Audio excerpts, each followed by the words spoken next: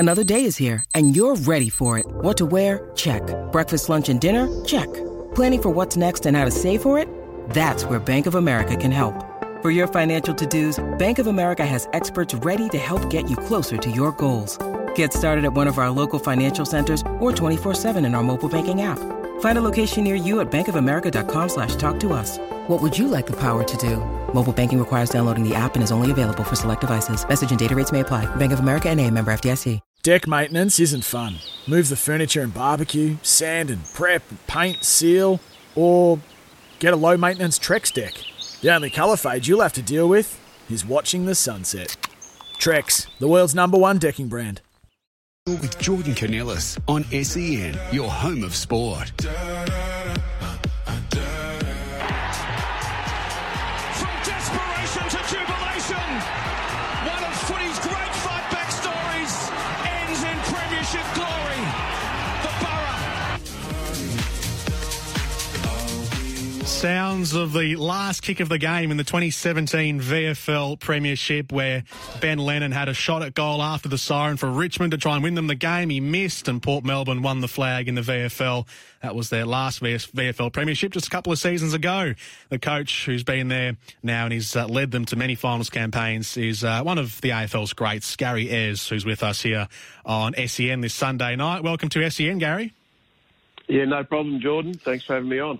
Memories from that day at Marvel Stadium. What do you remember from your last flag? Well, when you had that little grab, it certainly does bring back memories. And probably my first thought was watching Ben Lennon kick for goal and thinking, gee whiz, we've done all this work. How are we going to explain, I guess, the last couple of minutes of the match? And we'd hung in there. And of course, I tell you what, I was certainly leaning any which way I could, right or left, to try and see whether I could actually get it to go through for a point. So thankfully it did. And I remember seeing a few of the defenders just behind the goal line there. And of course, they started jumping up and down with joy and exhilaration and happiness and everything else. And then I just got mobbed and then ran on the ground. And of course, we're all very, very happy, Jordan. So, yeah, that was an amazing year, amazing premiership, and to think that our game can be played for 120 minutes and it comes down to that one last kick. So very, very happy that we were on the right side, and there was a lot of people that sacrificed a lot that year. And I remember saying back at the event centre at Port Melbourne that was the people's premiership, because a lot of people had sacrificed money and time and everything else. And to see us win, it was certainly well warranted, I thought, in the end, because of what the players and coaches and supporters had been through the year before.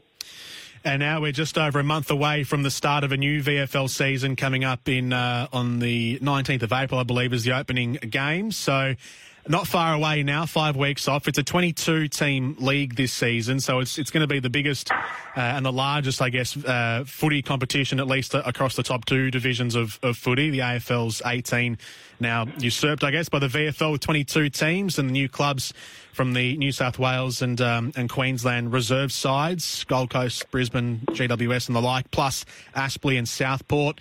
Carlton have their own reserves team. The Northern Bull Ants are standalone once again. It's quite the mountain you'll have to climb for not only yourselves, but any VFL team looking to win the flag this season.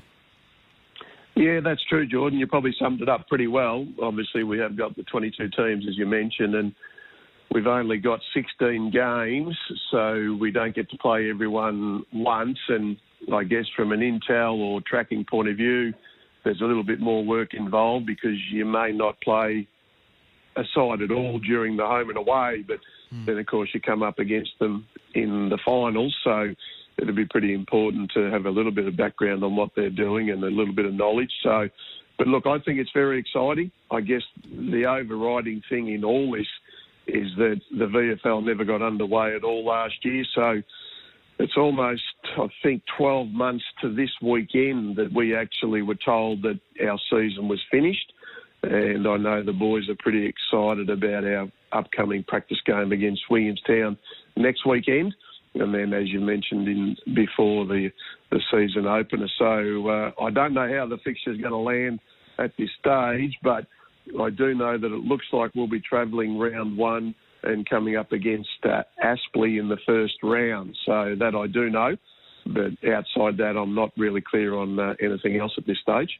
Just on the 16-game season, so it's a 19 rounds, but 16 games that you play within the 19 rounds. So that means you will miss out on playing almost a third or around about a third of the teams in the competition, really. So is it a little strange that you won't be playing some of these teams? Do you think would it have just been simpler from your perspective to have, 21 games against the other 21 teams? Yeah, I think it would have been simpler because I guess what you're used to in the past, and because of the way our competition has been, we didn't play everyone twice, so there'd only be a handful of teams that we would play twice and the other teams you would play once. But bearing in mind, we are coming out of a COVID pandemic, so I guess the 19 weeks gives the VFL a little bit of leeway if anything was to happen. Hopefully it doesn't. And we can do what we have to do to adjust on the fly, I guess. But no, what I've sort of found in the VFL, to be honest, Jordan, is it's very much a week-by-week thing anyway, month-by-month, because we can do our intel and look at the upcoming opposition, especially the AFL aligned clubs, and you might be certainly circling a few of their better players, and then they might then be picked for their AFL club. So, of course, that sort of information that you've done or, I guess, research is no longer there. So, again, I've always felt that it's very much about us as a team and what we're doing well and what we can improve on. So if you probably had a ratio of 100%, we probably work on 90 to 95% us and another 5% on the opposition. And that's not to disrespect them, but they're the things that we can control. We can't necessarily control what the opposition do.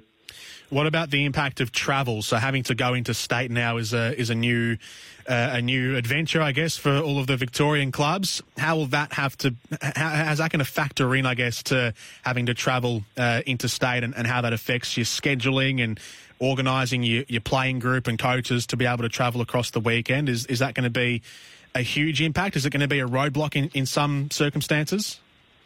No, I wouldn't have thought it's a roadblock. I guess it comes back to whether you want to be going out on the day of the game, which I believe a lot of the AFL teams did last year, or whether there's some possibility of maybe flying out a little bit later, say on that Friday early evening, and getting to the destination in case anything was to possibly blow up the following day if you were going on that one day. So, but we had a little bit of that way back in 08, 09, I think, from memory, when we used to go down and play Tasmania down there, and even though that's only an hour by plane, of course, but by the time you get to the airport and do all that sort of stuff, and then what happens when you get to the other end with getting your bag and a bus to wherever you're going. So, no, from what I've canvassed the players on, and they're obviously the most important ones in this, they seem pretty excited about it, and even a few of them have said, do you think we might be able to stay up there the night of the game and make our own way back? So, again, they're seeing what they can utilise it for, but there's also, too, you'd be well aware that we have all our list either work or go to university, so it is a little bit different to having a full-time AFL involvement. So, but we'll adjust as we always do, and we'll hopefully, wherever we fly to, it'll be a bit of a hit-and-run mission, and we'll get the 4 points, tuck it in the briefcase, and then get back to Melbourne. Yeah. I'm sure some of the boys are already planning on what their night outs might look like on the Gold Coast or at King's Cross when you play Sydney. Yeah. What I don't know doesn't hurt me, I guess. How much were the clubs affected during? I know you can speak mainly from Port Melbourne perspective, but even broadly across the league, how much do you know about how clubs were affected in 2020? Was it a harsh thing? Was everything just frozen for the year, or how much? How close did it get? I suppose for some clubs.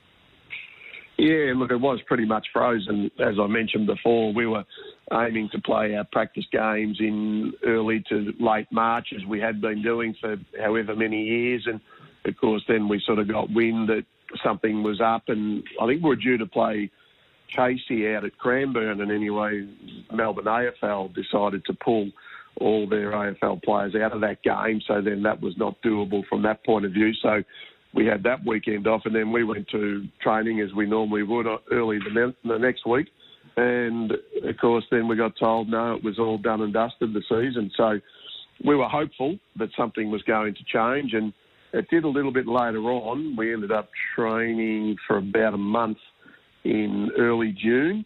But then by the time we got to the end of June, they said, no, it'll be all too difficult. It was in lockdown and, it just wasn't going to be. So I guess we're on an even keel with a lot of other clubs. The only players that did play would have been those that were playing for their AFL teams or in their little scratch matches or match sims type stuff in the hubs. But we don't think we're too far away from where we'd like to be. But, look, it does hurt when you have something taken away from you, and all the guys that have been playing a really good level of footy for a lot of years, even if you go back to probably their junior days as well, or even back to their home club leagues, whether that be VAFA or Eastern or Essendon or wherever it may be, there was just no football at all. So, again, I know I probably took a little bit of time to adjust because it was the first time in almost 42 years where I hadn't had any involvement at a high level. So you look at your weekends and you're thinking, geez, is this what it's going to be like when you retire? But certainly we've all missed it, and we're all very, very excited that at this point in time anyway, it looks like things are going in a positive fashion. And so the club off the field as well is stable? Yeah, it is, Jordan. We posted a bit of a profit, so again, we wouldn't want to be put in a position where you don't have any income streams coming in, because we do rely a lot on membership, which all clubs do, and then obviously gate receipts and, of course, our other sponsorship. We signed a very, very good sponsorship deal with the CFMEU ETU for 3 years. So that was extremely, I guess, loved from our point of view. And I think there's a lot of similarities between what we do and what the CFMEU ETU do as well, engaging with the community and with their members. And the average age, I think, from their membership of over 20,000 is around about 32 years of age. You know, we have a membership, obviously nowhere near that. You know, we're probably at our best be about 1,200 or 1,300, but even our average age of our playing group now, with the list being 40, we're actually got an average age of 22. So both organisations are pretty young. So, the club's done a lot of work to try and shore up what the future will be and how long that is. Well, again, there's always that uncertainty, I guess. You can't look too further than 12 months or 2 years down the track. But we'll keep doing what we do, Jordan, and that's trying to be successful, win premierships. It's in Port Melbourne's DNA. So, again, we'll be going as hard as we possibly can. But, no, all things are looking pretty solid for the club, both on and off the field, which is pleasing. That's very good. Gary Ayres, Port Melbourne VFL coach with us here on SEN. There's been a couple of new rules and regulations that have been brought in and will be trialled this season in the VFL, including the introduction of undrafted players, maybe a stronger pathway link between the NAB League and the VFL, a certain quota of under-22 aged players on game day. How do you think all of this will add up into what the quality of the VFL will be on the field and how it also acts as a pathway to the AFL? Yeah, I think it's a good pathway, to be honest, Jordan, because if we can groom, educate, nurture, promote any youth that goes on and plays at the highest level that they possibly can, I think that's only great for the individuals, but also too for the teams. It adds a bit of credibility to what your program is, I believe, and we've been able to do that for quite a number of years now. The new rules, well, again, we haven't seen them at all. There's obviously been a fair bit of talk about the ability to just stand on the mark now and not move. And again, I've always felt the 50-metre penalty is a pretty harsh penalty for that particular infringement. And maybe, and I did suggest this at the time, that being a new rule at VFL level, that we could maybe have a 25-metre penalty rather than a 50-metre penalty. But then, of course, that may then end up being a little bit too confusing overall. And the ability of, when it's a boundary throw-in or a slow point that's being kicked by the opposition, we then have to have 3 of our forwards inside 50 with one of those forwards inside the goal square. So I'm happy to trial anything and try anything. I'd rather look at it as a positive than a negative. And again, if we're going to be able to manipulate more scoring, and this may help that, again, I think that can only be good for football and also to the public, because they want to see high scores. I don't think they want to see the really low-scoring defensive games that maybe have been out there, and coaches will coach to always look at the rules and then see how they can potentially manipulate them to winning. And again, you'll do what you have to do at any stage to try and win a game, because that's what it is, a business of winning and losing. So, but I'm all for it, to be honest, Jordan. And again, we haven't seen anything yet. So maybe we should be talking, in a month or so's time and get a little bit more of a sample size on how they're actually going. Have you tried those out in practice matches, though, especially the one with the 3 players inside 50? Have you given that a run in any scratch matches at training?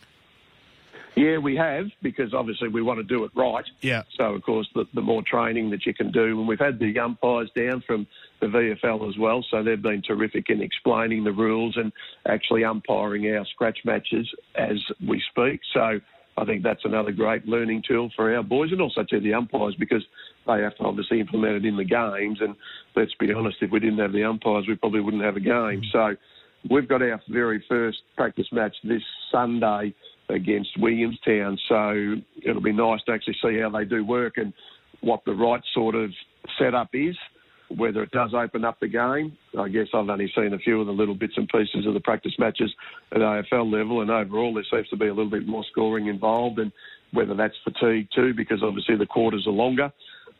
That's not going to affect us, because obviously we've had always the quarters being the same amount of time. So, again, but I'm really looking forward to it, because, again, the overriding thing is that we just haven't played any footy for 13 months. So once we get out there and have a look at it, then, again, we can get some data and see exactly how it works.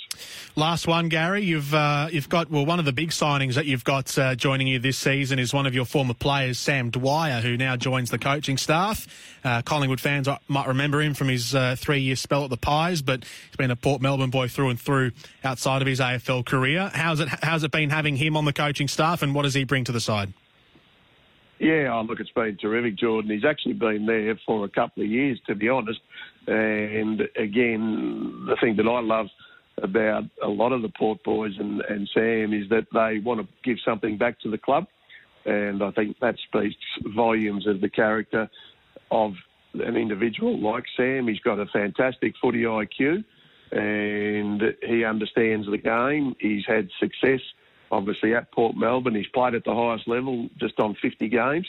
So for me, surrounding myself with guys that I've probably coached most of their adult life, and then want to come back to the borough and give something back, but also to potentially look at a little bit of putting the toe in the water from a coaching point of view. And if I can mentor or help, I love doing that sort of stuff. And it might not necessarily be something that Sam does long term, but he's been terrific in the box. He sees the game really, really well.